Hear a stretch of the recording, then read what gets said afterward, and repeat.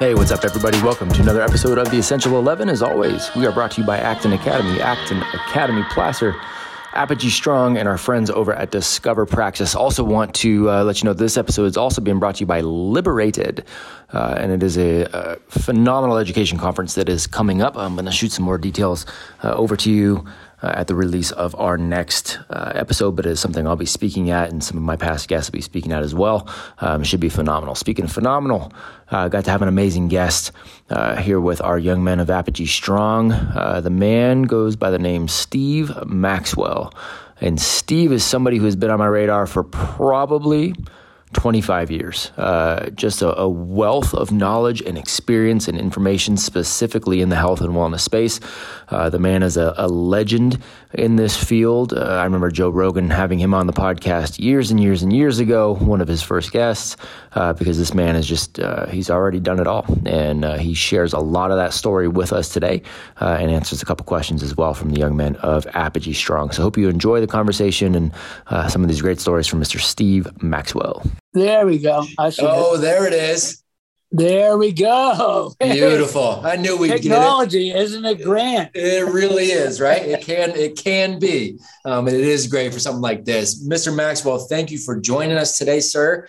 It is an absolute honor to have you here. I personally have been following you for years, and I have the utmost respect for you. So thank you for joining us today, sir. Thank you. I appreciate that. Oh, absolutely. Well, I just want to give you some context, make sure you have a good idea of what we're doing here. And then we want to dive in and learn about you. And then these gentlemen on here are going to have better questions than I do. So are you familiar with Tim Kennedy at all? Mixed martial artist and military operator? Yes, I am. I actually saw a couple of his fights in the old UFC. Okay, beautiful. So Tim and I developed this mentorship program, and it is all about good men pouring into young men. So these young men on the call have committed to a full year of projects, challenges, readings, meeting every week and talking to amazing mentors such as yourself. And then we record this and it goes out as an episode of The Essential 11, which is heard all over the world as well. So it's an honor to have you here, and you got a bunch of. I'm honored to be among such luminaries. It's a bunch of amazing young men. So like I was saying at the beginning, I've been following you forever. I've been reading your articles. I've been watching the stuff you put on. So you are, you're a wealth of knowledge. You are a legend in this industry. But what I respect the most is that you are just a good human being who leads by example. There's no hypocrisy there. You live what you preach. And I just appreciate that so much. So I'd love to, if you wouldn't mind giving a few minutes of just kind of a background of a little bit about your story and what you've been doing over these past 40, 50 years. If we can give these guys just a little bit of insight, that would be a fantastic way to start. Well, my head's getting too big for the earbuds. Thanks for that introduction. I have been in the fitness and grappling industry, you might say, since 1964. I got my start in Carlisle, Pennsylvania as a young boy, and was fascinated with wrestling from a very early age.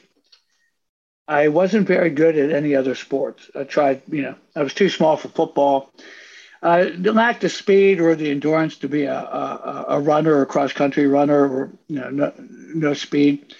I played those sports, but I wasn't good.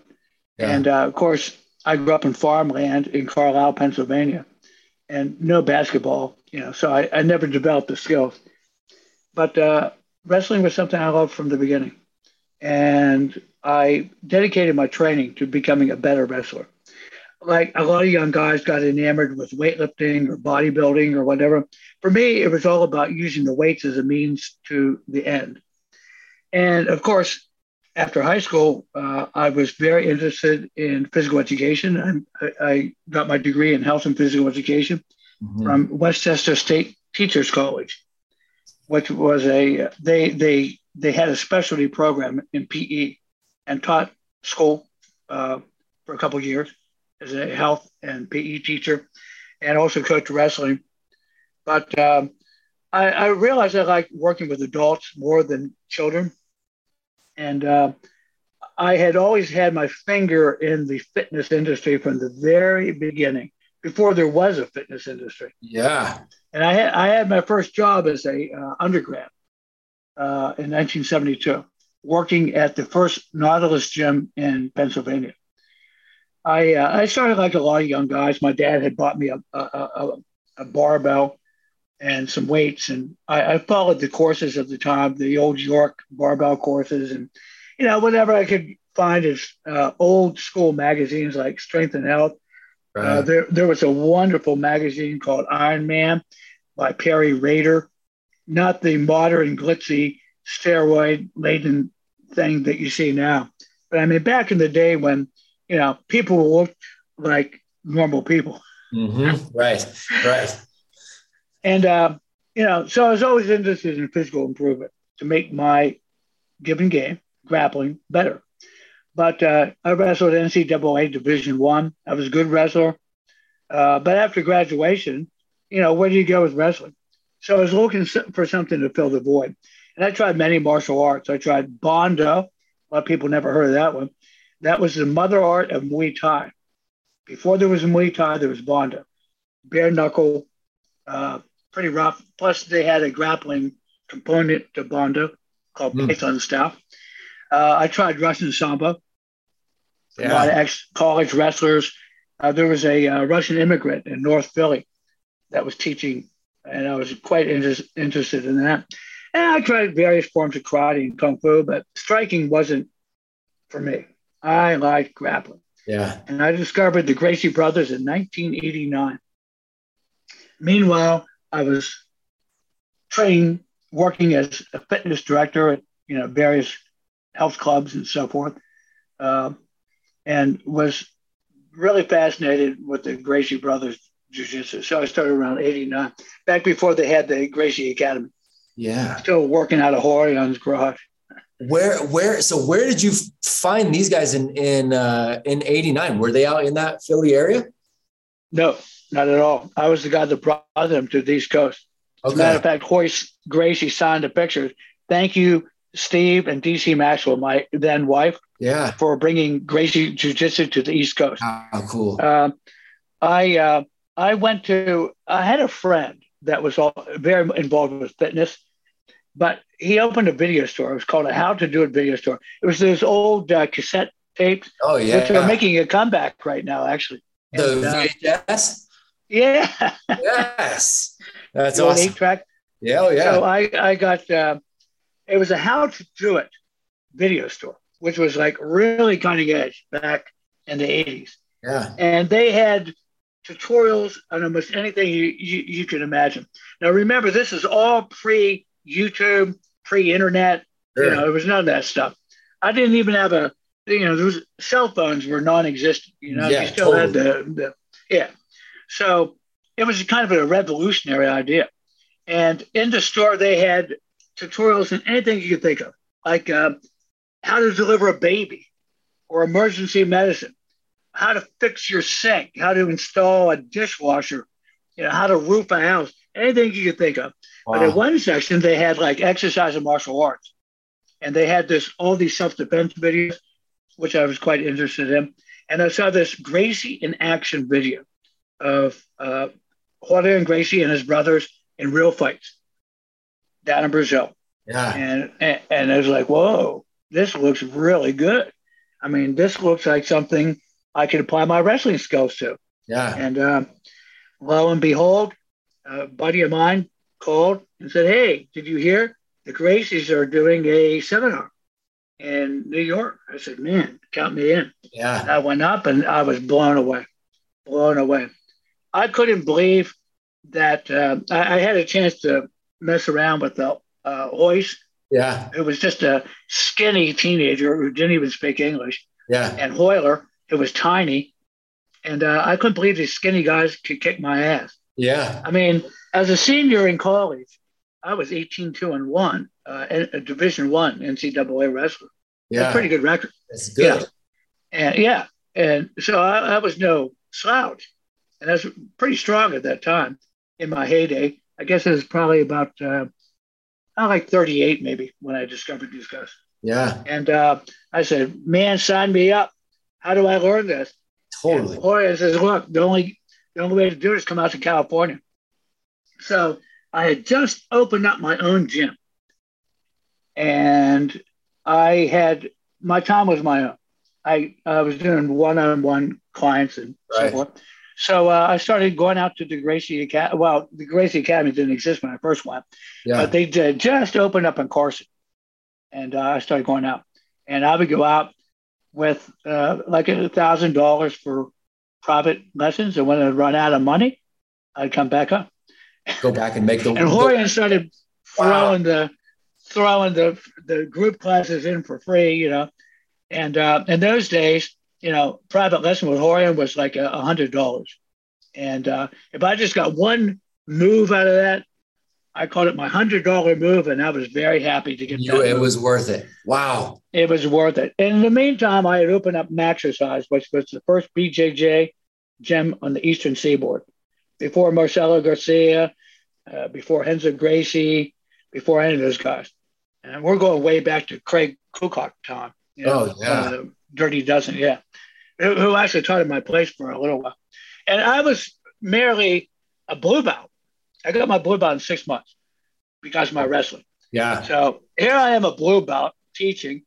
I put mats in my personal training gym, and I started getting so many guys coming in. I had to renovate my second floor. It was like this really old building in Philadelphia, really old. I mean, it looked like something out of a Rocky Balboa movie. I mean, it was really pretty rough, man. And I would just, you know, I worked day and night with some of my students and try to renovate this thing myself. And didn't go through any of the licensing. Yeah, all the permitting and all that stuff. Good. Yeah, I just did it, man. Just make it happen. You know, and I've put mats up there, and I'd have guys come in. And I was a former wrestling coach, and I had a degree in physical education. I knew how to run a practice. Sure. You know, I knew how to teach, but I didn't have the specific jiu-jitsu knowledge at that time. But I did my best. I mean, what else was I going to do? There was no one around. Yeah. And then I would go out, get a bunch of new moves, a bunch of new ideas. In the meantime, Jorge came out with some instructional videos, and we practiced those religiously. At one time, I had 250 guys filtering through my place. Wow. Not all at once. Yeah. But that's... they were on the books. And that's a pretty hard school, you know, by any standard, even by today's standard. And, you know, it just built from there. And then in right about 93, I'd already been a purple belt at that time. The Gracies started sending people out to me, by the way. Like I was going out there so much, they started sending people to me. Yeah. And Hoist lived with me for almost a month one time. And I introduced him to his now ex-wife. But at that time, she was one of my trainers at Maxwell. And they fell in love, and he took my best trainer back to California with him. That's so fun. That's awesome. So they're sending guys out to you at this point. So, well, yeah. They would send different guys, and they would stay for a while. And then Jorge started coming out and doing seminars and so forth.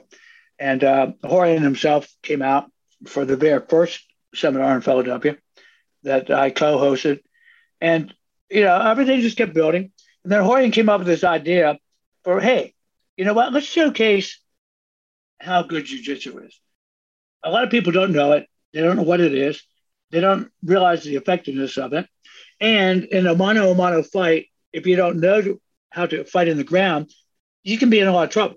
Yep. So I came up with this idea for the Ultimate Fight Championship. Yeah. And they have been doing fights like this in Brazil for quite a while. And he said, let's build like a cage, because rings are problematic. People can hold on to the ropes, you know, escape out from underneath the rope. Let's build something where there is no escape, and they just lock the door. And let's just have people go and just do whatever they do. And I invested money in that first UFC. I was an investor along with my ex-wife. Oh, cool. We put money. Yep. And it was truly a no-holds-barred situation. Yes, it was. There was no gloves, no hand wraps. You were allowed to pull hair. You were allowed to headbutt. You could use the point of your elbow. You could rabbit punch. You could stomp a guy on the ground. You could punch in the testicles. Yep. You could bend fingers. You could do everything, man. The only thing you weren't, it was a gentleman's agreement because, there was no points, no time limit at all. They locked the thing. You fought until someone quit or was unable to continue. And the only reason the ref was in there was to make sure that if someone was out, they would pull the guy off. That's right. And, that was like, whoa. No weight classes. No weight classes. Just two guys go in, lock the gate, fight, unlimited time. And I was pretty nervous. I mean, I had wrestled plenty with Hoist, and I knew he was good. But, I was also his personal trainer at that time. I had introduced him to super slow training. Yeah. It's a form of training that is very good for the joints. Jiu-jitsu is traumatic enough without adding, other traumas from silly weight training. Yeah. So I was very careful. And I knew he was good. He was flexible. He wasn't particularly strong, not a fast guy at all. But my God, he just showed the world like what happens when you don't know jiu-jitsu, in one-on-one fights. It was pretty amazing. It was. It changed everything. And then we had people pouring into my gym, man. Yeah. After that first UFC. And, the Gracie had always had this challenge. It was called the Gracie Challenge. Horian actually wrote an article in Playboy magazine somewhere in the mid to late 80s. I forget the exact. You can probably look it up. But it was called the Gracie Challenge. And basically he offered $10,000 to anyone outside the style of jiu-jitsu. They could beat him or his family. Wow. In a mano-a-mano fight.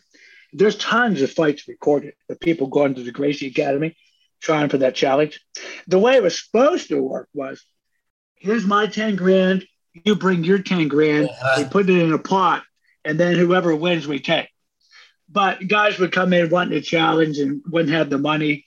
So Horian started putting his students up against these guys, I mean, in the beginning, they would take on the fights, but it got tiresome after a while because there's so many walk-ins wanting to fight. Yeah. And we started getting that in my place.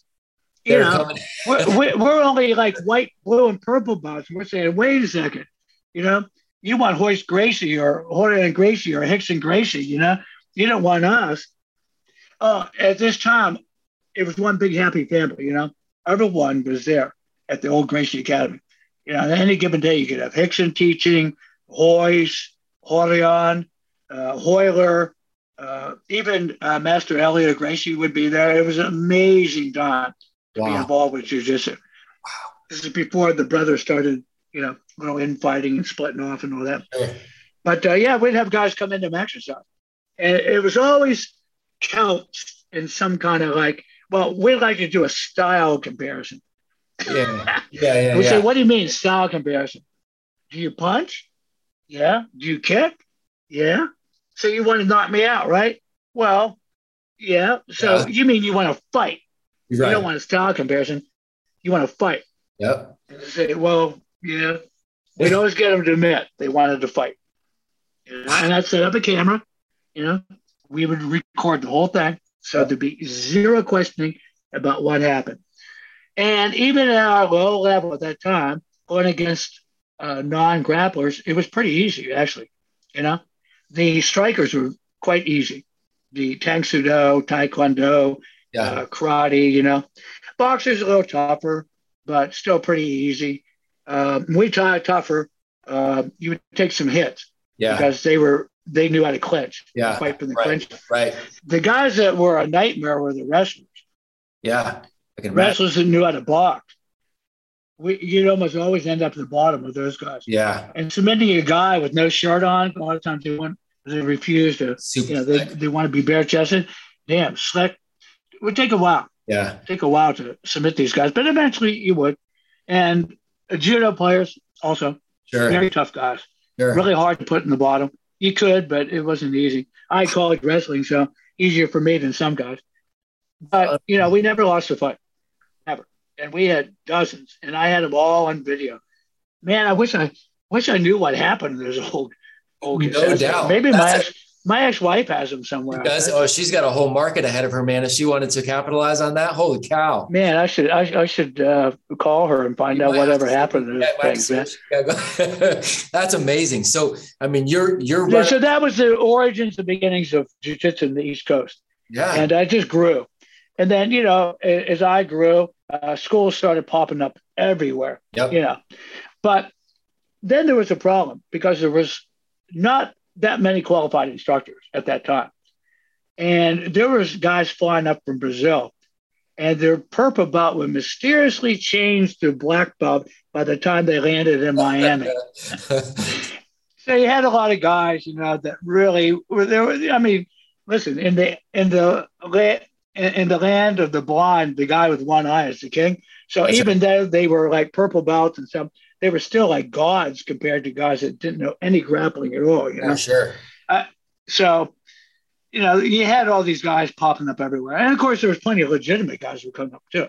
Yeah. But at that point, Elliot Gracie decided he needed to change things and start the instructor training program. And that was a program designed by Master Hoyer Gracie and Master Elio to teach people how to teach. And, being a former physical education instructor and wrestling coach, I really appreciated that because they laid it out step-by-step way to take a ranked beginner and make him pretty decent within a year or so. And I was the first person to graduate from that instructor training program and get my certificate. Wow. So I was very grateful. And there's been a bunch of guys. Now, there were a couple of guys at the Gracie Academy that were certified under Horion and Elia that were teaching there. But, they were guys that were already in the academy.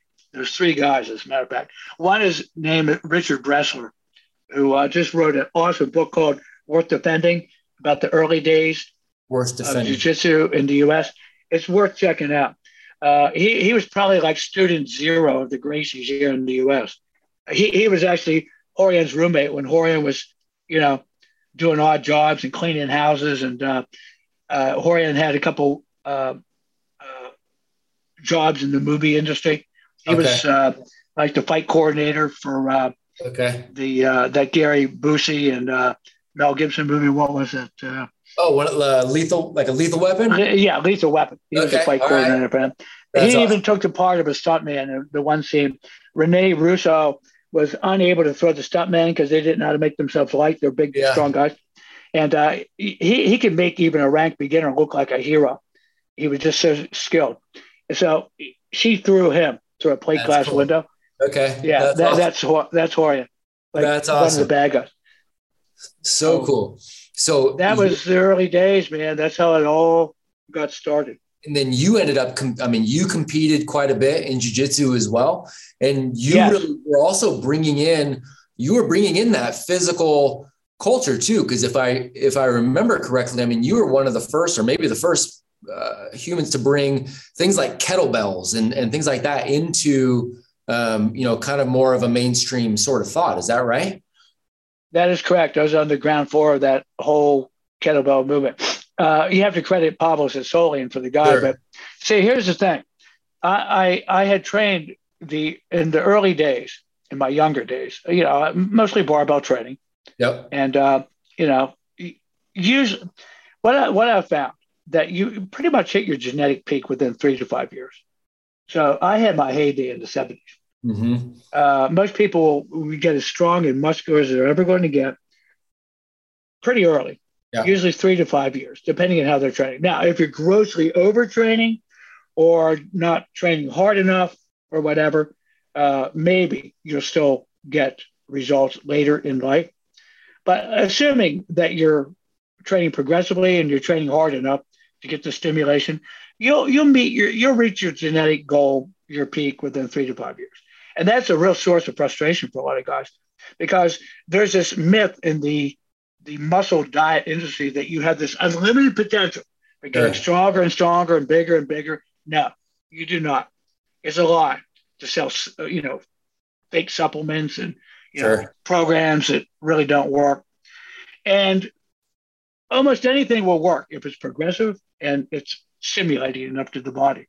Right. But what I found was, well, we'll backtrack a little bit.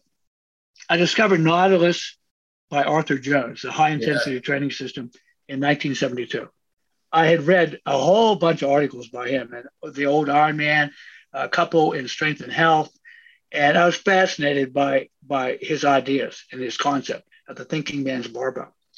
And then when he did that West Point study, Project Total Conditioning at the West Point Military Academy, wow, the results were stunning. And I trained pretty much only Nautilus from 72 through 75 and got great results. Conditioning, I was as lean as I've ever been. Really amazing. And I didn't miss the barbell at all. Yeah. Not even a little. My joints felt better. It was very hard training, though. Very high intensity. But then I went through a phase where I was kind of job jumping and moving around a bit. Didn't have access. So I started applying the same principles to bodyweight training and so forth. And later I got a bunch of jobs in the fitness industry at various locations. One was Club Nautilus in Philadelphia. Oh, yeah. And then later I worked at a chain down in Virginia for a while. And then I got a job at the Society Hill Club. And I actually put a Nautilus line in there for them, became their fitness director. And this is very early before even personal training existed. Yeah, that wasn't even a thing, really. Yeah, the first time I realized someone would pay me good money to be a personal trainer, I was like blown away, man. But, you know, I had a lot of training in Nautilus principles, and I felt very comfortable working with people. It was then when I opened up my place in 90, the club I was working at, the sheriff came in one day and foreclosed on the mortgage. Apparently, the owner had not been paying his bills. And there was a huge staff of people that depended upon this place for their livelihood. And they just came down and shut it down, man. And there I was. I had just bought my first home, and I had just brand new baby boy. And here I was without a source of income.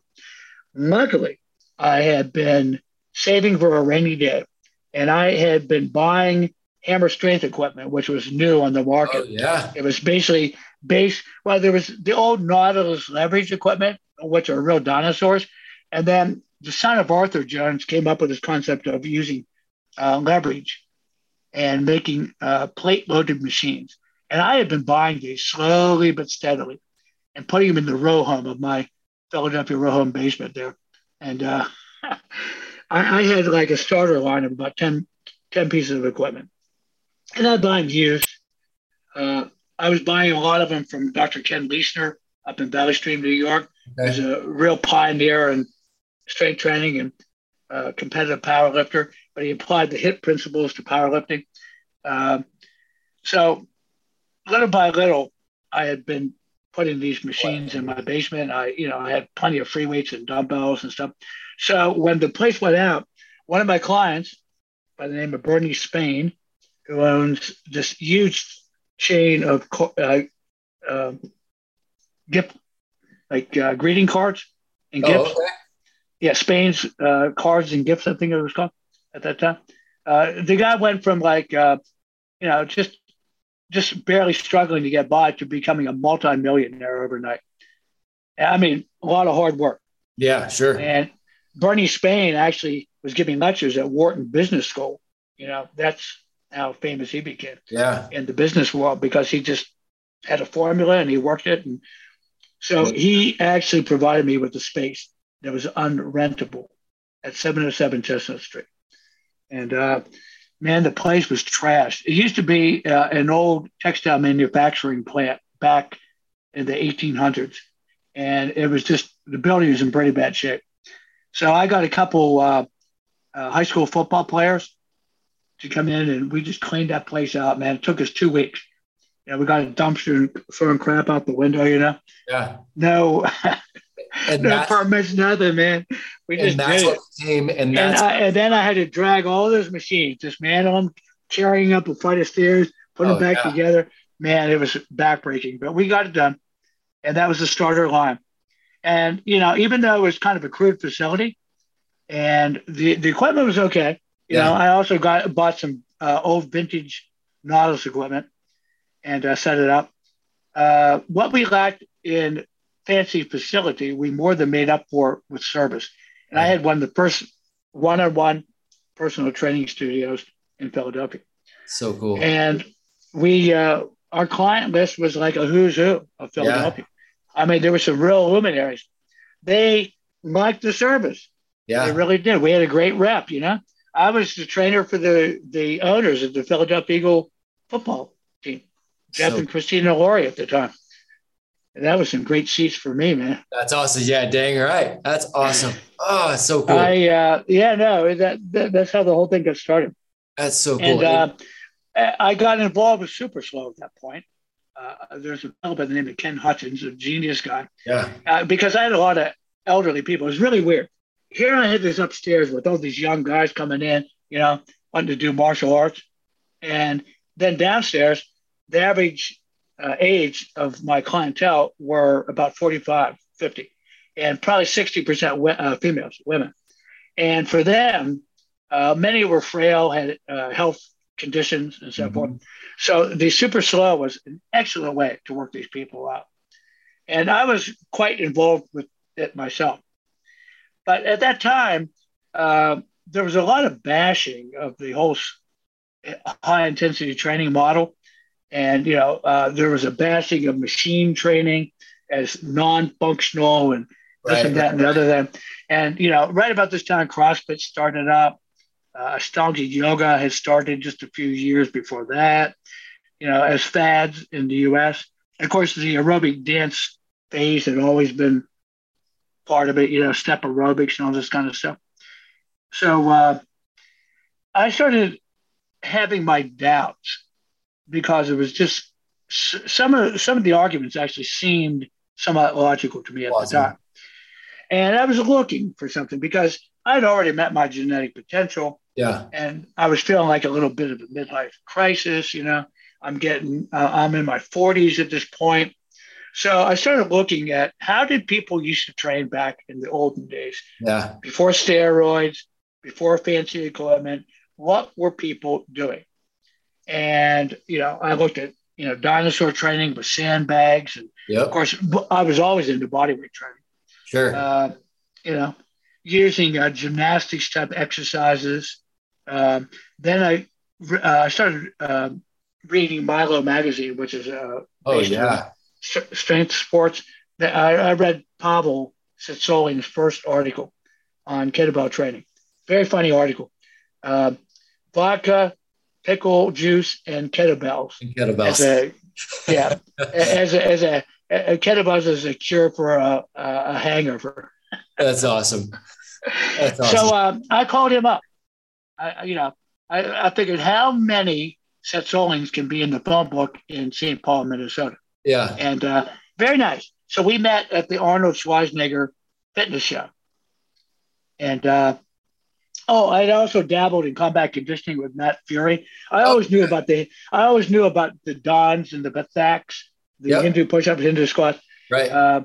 Not just Hindu. Plenty of Muslim wrestlers there in India. Yeah. But that whole system, the club swinging, yes. And then Scott Sonnen came out with a whole bunch of stuff with club bells and the grappler's toolbox and all that. And I kind of got really into Russian training. In my mind, I thought it was Russian training. I was just looking for something different, and I sort of lost my faith a little bit in Super Slow because of all the bashing and this and that and the other thing. And I started getting interested in demonstrating strength. I was the guy that actually introduced the kettlebell community to the Turkish get-up. Oh, yeah. I taught Pavel that exercise. It became part of the curriculum of the RKC. Now, everyone and his brother is doing it. Is doing that too. And this went on for quite a few years. And then, eventually all good things come to an end. We ran that gym right in through to about 2002. Me and my ex-wife, we started in 90. But the building got condemned. Yeah, it was really old. It was starting to crumble, man. And so the owner was trying to decide whether to flatten it and make a parking lot or whether they were going to renovate it. So they decided to renovate.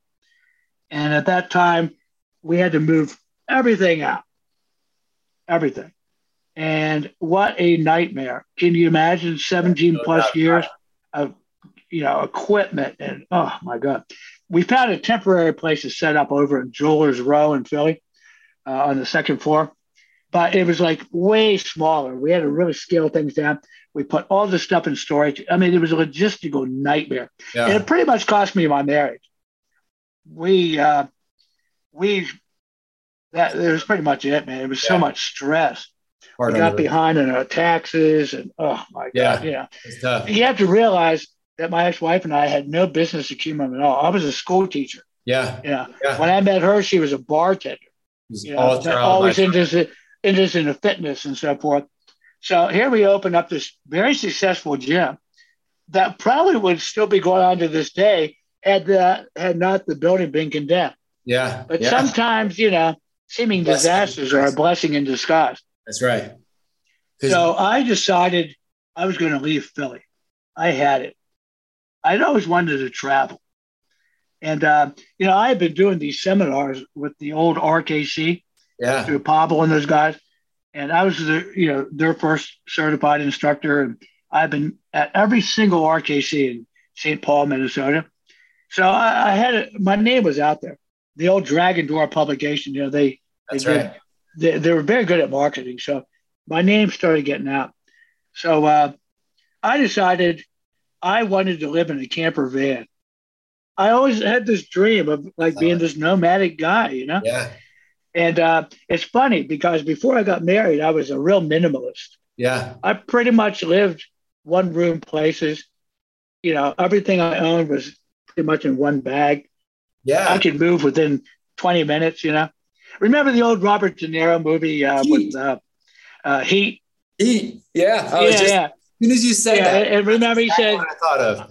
Yeah, I could pack up and leave anywhere within 20 minutes. Yep. I remember reading something. I remember reading something you wrote, a while back where you were saying, I've got the majority of my things. I can put them in this one bag. And I remember seeing a picture of you with this small bag and I can fit almost everything in there. Yeah. No, it was a real minimalistic thing. So I moved in this camper van. It was actually bought for me by a former client. Oh, wow. A professional baseball player, David Bell. Used to play with the Phillies and San Francisco Giants.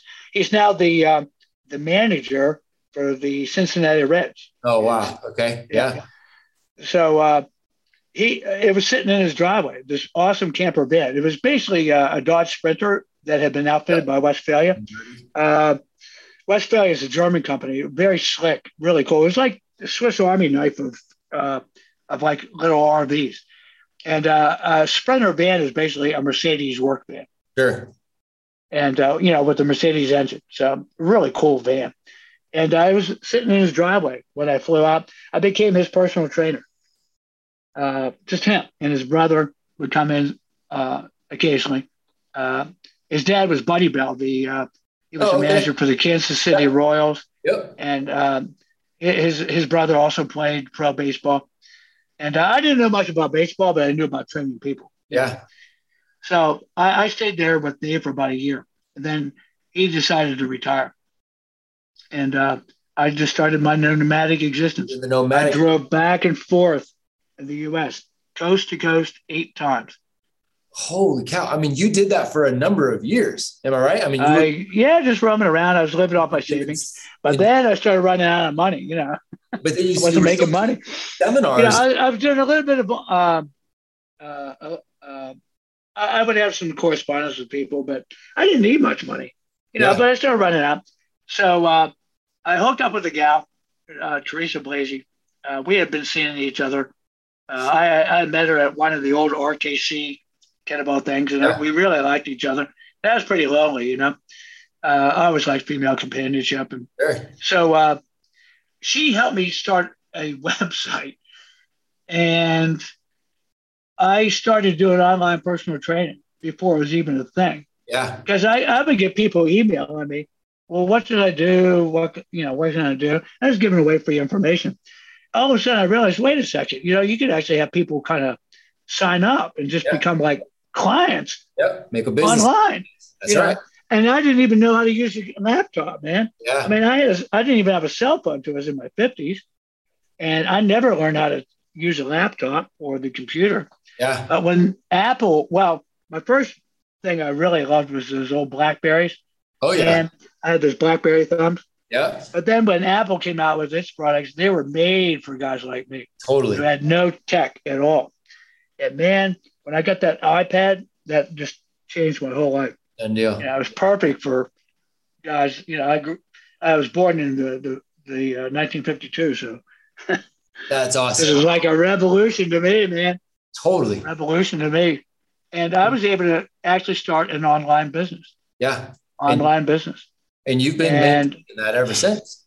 Yeah. So, I did take a brief job at Club Genentech. Genentech is a pharmaceutical company out on the in South San Francisco. Yeah. And there was this huge gym where I was working out of. Really? And it was like a perk for the employees. They had 13,000 employees at that site. Yeah. It was like a small city, man. It was. We'd have like 1,000 visitors a week in that gym, man. And they had this huge array of stuff they were offering people. Even I was teaching jujitsu, man. That's so cool. Paid, at this gym. I actually grew up in Vacaville, California. And so, we had a Genentech. I mean, Genentech was right there. It still might be the largest employer in Vacaville to this day. They got a monster facility out there. I didn't realize they had added the gym and all that kind of stuff too. That's awesome. Yeah, it was one hell of a gym, man. It was called Club Genentech. And so cool.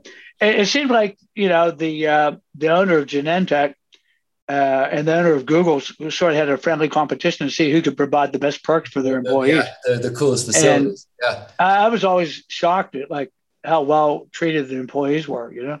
So they had a vested interest in keeping them. I remember there was like a sales meeting of all the sales reps for Genentech, and I was invited to speak as a health practitioner and fitness guy. And so I had like a little speech. And during the thing, they gave all the salespeople free iPhones. No kidding. Yeah. That was like, whoa. Yeah. That was like the kind of perks and the way. Yeah, it's a real Oprah moment. But I was not cut out for the corporate environment. Yeah. No. I had been doing my own thing, and I had this, having to kowtow to the, and basically I was, from a different era, somewhat politically incorrect. Yeah, totally. Yeah, which isn't going to fly in the Bay. Yeah. Yeah, it didn't fly in the Bay, Yeah. And, things like, you weren't allowed to use the word fat. Yeah, I believe that. You had to say overweight. You might hurt someone's feelings, Sure, totally. Yeah, I was like, what? Yeah. Yeah. For me, I couldn't stand it. So I left Genentech and I went to Tahiti. And I stayed 3 months in Tahiti training a group of grapplers for the Society Island tournament that they would have every year. So rad. Oh. So that was pretty rad. And then, of course, I stopped off in Hawaii and met up with in Maui, a good friend of mine, Luis Heredia, who was Hickson Gracie's first black belt.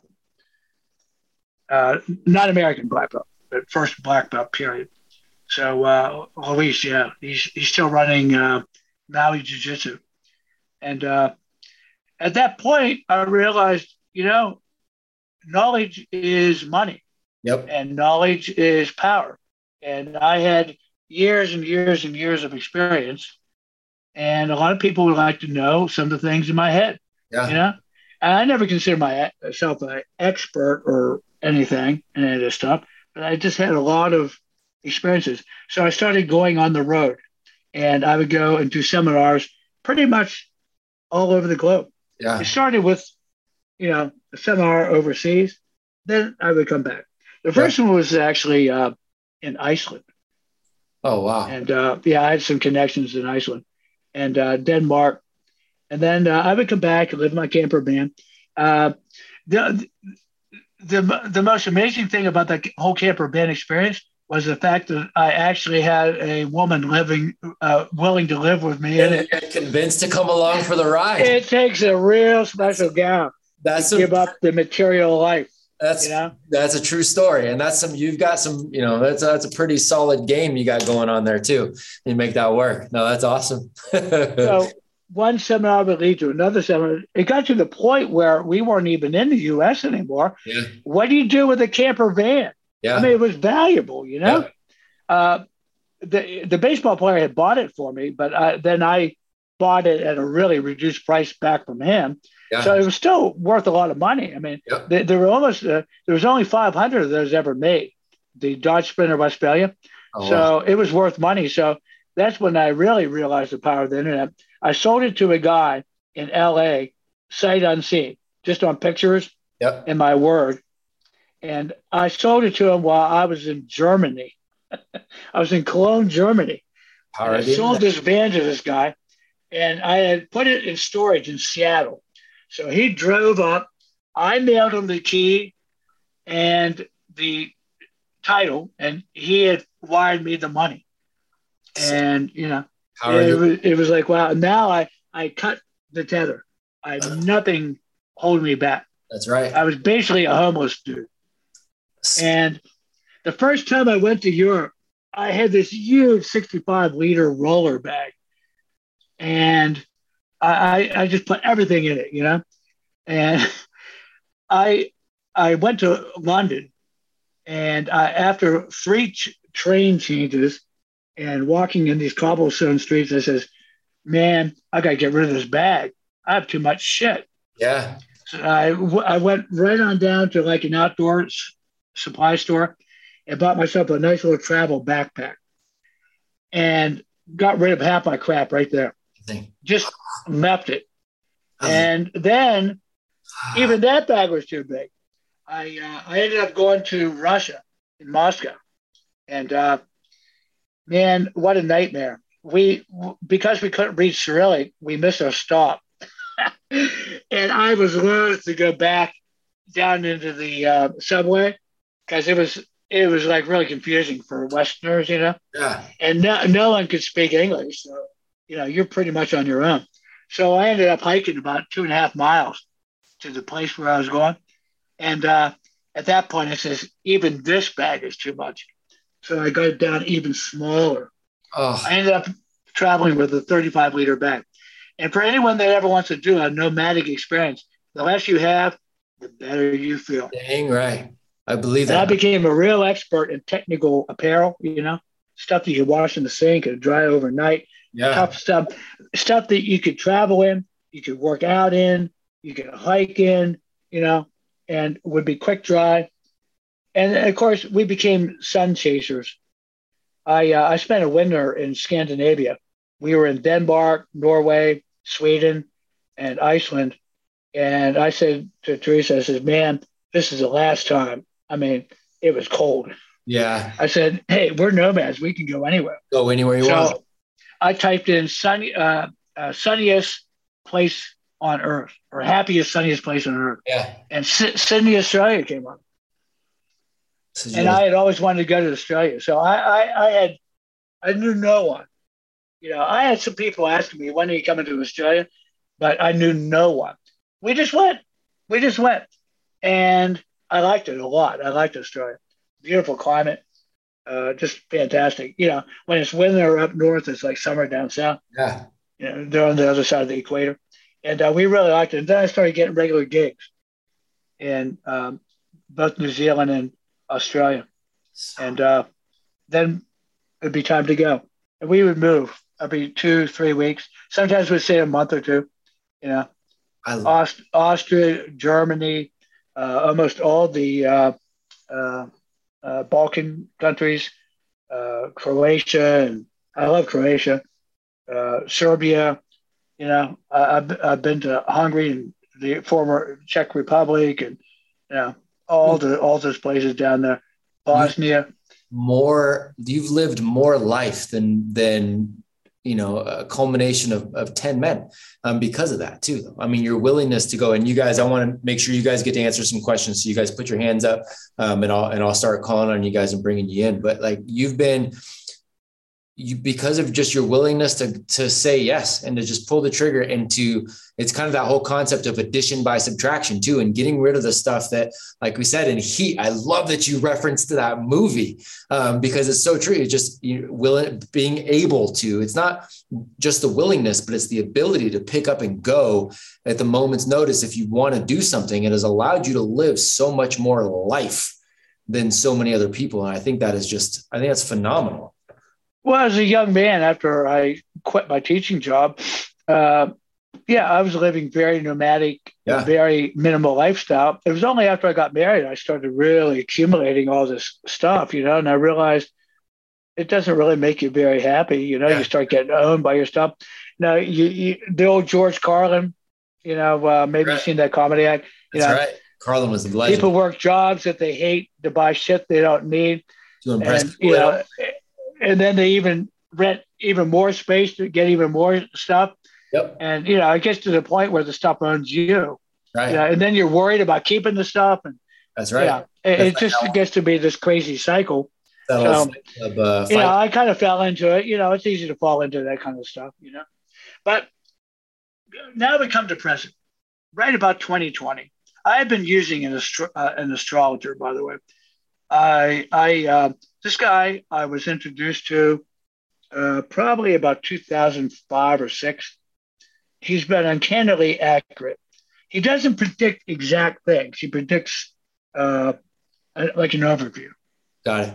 And he had told me in 2019, get off the road, go back to the U.S. There's going to be some real big problem happening the world over, but particularly the U.S.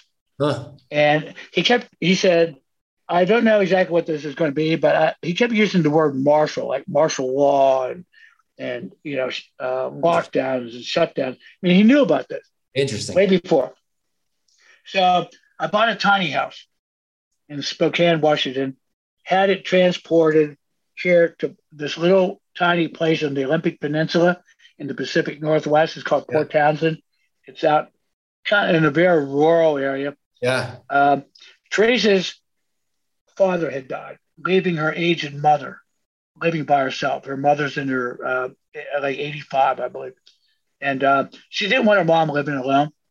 And her mother had this 5-acre property and a big house. But I didn't want to be in the big house. Yeah. I wanted my own space. Yeah. So I bought this tiny house. It's 8.5 by 22. That's awesome. I'm in it right now. That's awesome. And so we pulled off the road.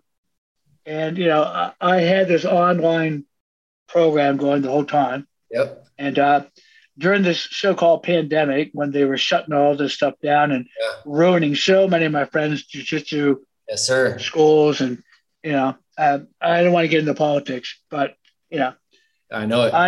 I was able to thrive. I was okay, because I sell online videos and stuff like that. But I started questioning kettlebells and club bells and some of this explosive dynamic training, Yeah. And I quickly realized that it's not very sustainable. I'll be 70 this year, by the way. And, I suffered a lot of injuries in wrestling and a bunch in jiu-jitsu. And, you go into a martial art or a combat sport somewhat expecting to get injured. Mm-hmm. I mean, it's part of the game, right? You sign off on that. Yep. But your physical training should prevent injuries, not cause. Yep. And I was starting to see some real problems with my joints. And I realized, you know what? This explosive training and kettlebell training and all that just isn't all that. And I don't think it's very sustainable. And I saw a lot of people that started with me with the kettlebells and the clubbells, hip replacements, knee replacements, shoulder replacements, as they got older, they were destroying themselves. My ex-wife had to have her hip replaced, and she blamed kettlebells.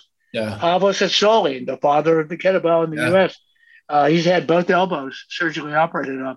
When he was on the Joe Rogan show, Joe says, well, how come you only do swings and dips? And part was just because I like it. What he failed to mention was he can't do anything else. He used to love to climb rope and do pull. He can't. Yep. Dan John, his partner, easy strength, double hip replacement surgery. Wow. Brett Jones, 9 knee surgeries. And the litany goes on and on and on. Yeah. Back problems. And the shearing force and the impact of kettlebell training really damages and destroys the joints. Over time, it erodes joint health. And it's just, there's no benefit that kettlebell training can give you, or sandbag training, or club bell training. Not one benefit it gives you that you can't get better and safer doing something else. And so you going back to, are you like the pretty much super slow? Super slow. Because one of the things I didn't mention, I got very interested in Systema.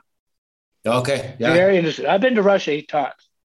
And I like the Russian people. They're good people. Yeah. It really pains me to see people mistreating Russian people. I heard that Russians were being attacked and beaten in various countries, and it's insane. Heartbreaking. They're wonderful people. Yep. Agreed. That'd be like Americans being attacked and beaten because we invaded Iraq and exposed a government. That's right. And there's always a slant everywhere. Without getting into the politics of the whole thing. But I trained Systema. And I went 8 times. I was on Russian military bases. I learned from some really top guys. And I'm not talking – in BJJ, Systema has a sort of bad rep because there were some videos of this really big overweight guy, Michael Ryabko, doing like a psychic control, it was called. And that got on the Bushido list right away. Got it. Yes, meters. Yeah. Yeah, but the real Systema, those guys are formidable, man. Yeah. I was studying Kazachnikov Systema. He was the father of the Russian military martial arts. Got it. There were some badass dudes, man. Yeah, no doubt. Really, really good. And Sambo is popular in Russia. Yeah. There's a version of it called Combat Sambo. Yep. But all the spec ops groups, it's all Systema. Not the KGB anymore. What is it? The FSB or something? Right. They're all trained in Systema. And it was real interesting to me because they were doing super slow high tension push-ups, slow squats. They were definitely against kettlebells. I got certified by a Ukrainian national. His name is Colonel Alexander Maximsov. And Colonel Maximsov was absolutely against explosive training and kettlebells as being injurious to the body. And here's a guy that was in the former Soviet military, was a special ops guy, colonel in the Ukrainian special police. And I went to the Canary Islands for 3 months to train with him and learned a lot of really good self-defense stuff that I mixed in with my Gracie self-defense. So I've kind of made like a little hybrid kind of thing. Gentlemen, we're gonna have to add some of that to the list and checking out Systema. Turner, I want to make sure we get some of you guys jumping in on here too. Turner, go ahead, sir. Thank you, sir, for being here. And you're such a cool person. I love your story. And my question for you, so I've done CrossFit for about 7 years. And the main problem I've had is my diet. And what, in your opinion, what is the perfect diet? Ooh. Well, there is no perfect diet. There was a guy by the name of Weston Price that went all around the world studying indigenous people at the turn of the last century. And what he found was he looked at everyone. He looked at the Inuit, who are mostly meat eaters. Mm-hmm. He looked at some of the blue zones where there were moderate protein, carbohydrate and high fat. He looked at people all over the world. And he determined that, and these people were perfectly healthy in every way by all parameters. He concluded that there is no perfect diet. The perfect diet is the one that you can stick with and you can eat. Mm. So how do you know whether your diet's working for you? Well, you're lean. You're not fat. If you're fat, you're eating too much. But it could also be, some the denatured foods in your diet, the sugars and so forth, trans fats, and all that kind of stuff. Uh, I know it's not the answer you wanted. Everyone wants a pat answer, but in truth, there really isn't an answer to that question, you know. But you can't go wrong making your food selections based on fresh fruits and vegetables, especially root vegetables. I'm not talking about potatoes or yams necessarily, but there's wonderful vegetables that people don't even eat out there. They're just loaded with minerals and nutrition. You can't go wrong with lean meat. Yep. Good quality meats. Yep. And fish and eggs as your protein sources, and limited carbohydrate. I'd say limited because most people in the U.S. eat way too much carb and so forth. Yeah. And it's just, yep. Many people have problems with wheat and so forth, but you can't get wrong with. I think that's with the diet based like that. And, don't forget water. Most people don't drink enough. Totally. Try to get a gallon a day. And I think I would also take a hard look at CrossFit. Now, full disclosure, my daughter is quite the CrossFit athlete. Yeah. She competes in Pennsylvania. She was in Pennsylvania. She won the Pennsylvania Powerlifting Championship. Oh, did she really? She's into. Okay. Yeah. She's strong, man. Strong girl. Yeah. I mean, she's lifting unbelievable weights, and she's really into the heavy arm. But I keep telling her, look, man, your joints. There is such a thing as wear and tear. Every young guy thinks they're not going to wear out. I'm here to tell you, you wear out. And every workout is like an insult to your body. You may not be getting like an acute injury, but you're getting subacute injuries every time you do some of that stuff. Yeah. And you're getting micro trauma to the joints. Yeah. And over time, you end up with terrible osteoarthritis. Yeah. Your spine, your shoulders, your knees. Just saying, It's true. But, if you're into it, you're into it. I've talked to Savannah about this many times, and hey, it's her thing. It's so funny. Just a word of warning. Well, no, thank you, sir. It's good. And honestly, I think two things on there. One, the diet thing, my friend Rob Wolf, and I'm sure you're familiar with Rob. Yes. As well, right? So Rob, he always says tinker. He says eat real food, but then tinker. See how your body reacts. Eat real food. Eat real food is the basic foundation, and don't overeat, and see how your body responds to certain things. If you pay attention to those things, you're eating real food. You're making sure, like you said, that you are relatively lean. Then you're probably going to be okay, and your health is going to be solid. And then on your daughter too, that's interesting. So we have a young man on here too, who is a Pennsylvania powerlifting record holder as well. So it's very interesting. I wonder if they'd have. He must know Savannah then, man. I wonder. Yeah. So we'll have to ask. So Aiden, if you know Savannah at all, you'll have Savannah Maxwell. She's a young woman, 20s. Okay. Don't know her yet? Okay. She's really pretty. All right, Aiden, we might have to do something about this. And Kaleo, go ahead, sir. Kaleo, you're up. Thank you, Mr. Maxwell, for coming on this morning. You're a fascinating guy, and I love your story. And this has been really interesting.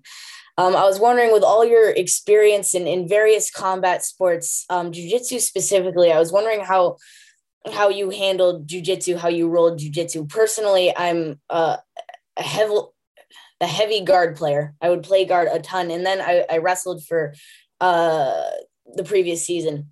And so I'm in this mental conflict, right? Because I love playing guard. It's my favorite thing, but now I can throw people. And so I was wondering how you rolled jiu-jitsu. Well, being an ex-wrestler, I hated being on the bottom. Right through purple belt, my guard was basically getting space, standing up, and taking them down. I was a killer top player. But that started to bite me in the butt because I got against better and better guys, top black belt guys that would put me on the bottom, whether I wanted to or not. And that's when I really knuckled down and started becoming, more of a guard player. But I would recommend that every young woman take the Gracie Women Empowered course and learn real, honest to God, street self-defense. Yeah. Because I'll tell you something, in this day and age, it can be dangerous being a woman. Mm-hmm. And a lot of women are, suffer sexual abuse. I was shocked at the number of young women that have been raped. I mean, it's unbelievable. Yeah. And knowing how to defend yourself, I think, is absolutely essential. And sport jiu-jitsu will not do that. I mean, just look what happened to Gary Tonin trying, some of that stuff in True. MMA, Yep. some of that, bottom guard game. Yep. When you put punches and strikes and stuff, changes it. But I'm not sure. My game was always take down and pass the guard as far as sports jiu-jitsu. But I was very lucky because when I learned jiu-jitsu, it was like a complete system. Defense against weapons, defense against kicks, punches, any kind of grab, even hair grab, everything, how to prevent guys from fish hooking or poking your eyes. It's all in the original Gracie curriculum, which you got to credit Asa Maeda. Maeda knew he was the guy that taught Carlos Gracie. And, he learned it from the old Kodokan before it became sport judo. Right. But my ex-wife, DC Maxwell, was the third woman in America to get a black belt in jiu-jitsu. And but she was also the first person to graduate with the Women's Self-Defense Program for the Gracie Academy. So she knew that you need both, And she she never competed in the age group division. She went into the young women's world when she was damn near 50 and won a bronze medal in world championship. That's awesome. Yeah. So, and there's no reason why you can't do both, man. That's true. But your wrestling will help you a lot. Why not put people in the bottom, Why not put people in the bottom? And you can always play guard, but in my philosophy, you should know it all. Like Hickson Gracie actually have these T-shirts made. Hickson says, if you don't know self-defense, you don't know jiu-jitsu. It's true. And unfortunately, so many schools are just emphasizing the sport game, They really, I think it's hurting the students, I do realize people love to roll. Hey, listen, I'm damn near 70. I'll be 70 in a few months, and I still like to roll. It's like a little chess match. But, you got to know the stand-up self-defense practice there too. So good. Mr. Maxwell. I don't know whether that answered a question or not. Yeah. Cleo. You're welcome. Mr. Maxwell, I'm such a huge fan. Man, such a huge fan. I love your story. I love your mindset. I love your experiences. And the fact that, to get to speak with you and have you on with these young men too, it truly is an honor too. So when we send out the link, we want to make sure that we're pushing people to your site too, and to your training. And where would you have us go to? Maxwell SC? Is there anything else you'd have us? Yeah, that's it. MaxwellSC.com. And, they can follow me on Instagram. I'm always putting up videos and what I'm doing and where I'm going. I will be back on the road now that all the Are you going back on the road? Has been lifted. Yeah, not full time, but I'm running a jiu-jitsu for a lifetime training camp on the island of Icaria, Greece, this summer. They can go on the website and get the details. But Icaria is one of 5 blue zones. A blue zone is where people live, and an inordinate amount of people of the population live to over 100 years old. And I had gone to Icaria every year for 8 years straight during the summer. But then with the pandemic, I haven't been there for 2 years. So now I'm going back. I'm doing this in affiliation with the Icaria Surf Camp. So people will be able to paddleboard and water kayak and surf on this beautiful little Greek island in the northern Aegean Sea. Oh. It's very rustic. It was never spoiled because it was so rocky, they couldn't build these big mega hotels and resorts. Yeah. So it's still very natural and has not been ruined like some of the Greek islands, Some of the places are just party central, So cool, though. But this is really nice. So we'll be doing a week-long camp, Gracie stand-up self-defense. and the art of the soft roll.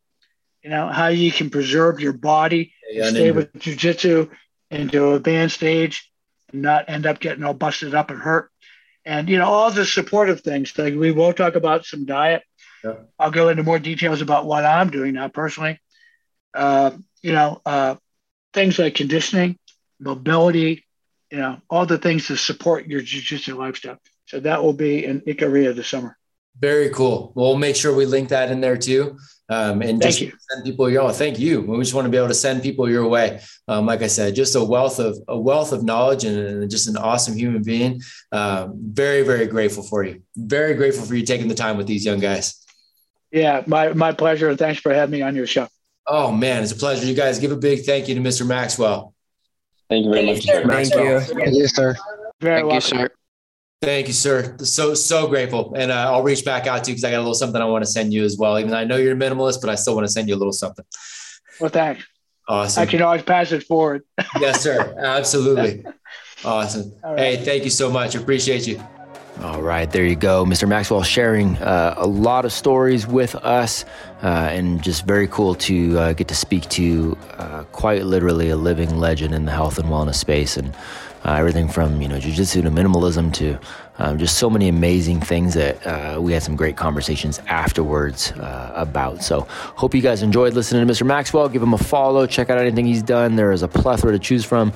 And more importantly, we just appreciate you caring about those young heroes in your life and leading by example and asking them to do the same. Appreciate you all. Please give us a rate, comment, all that good stuff. And we'll catch you guys next time on The Essential 11. See ya.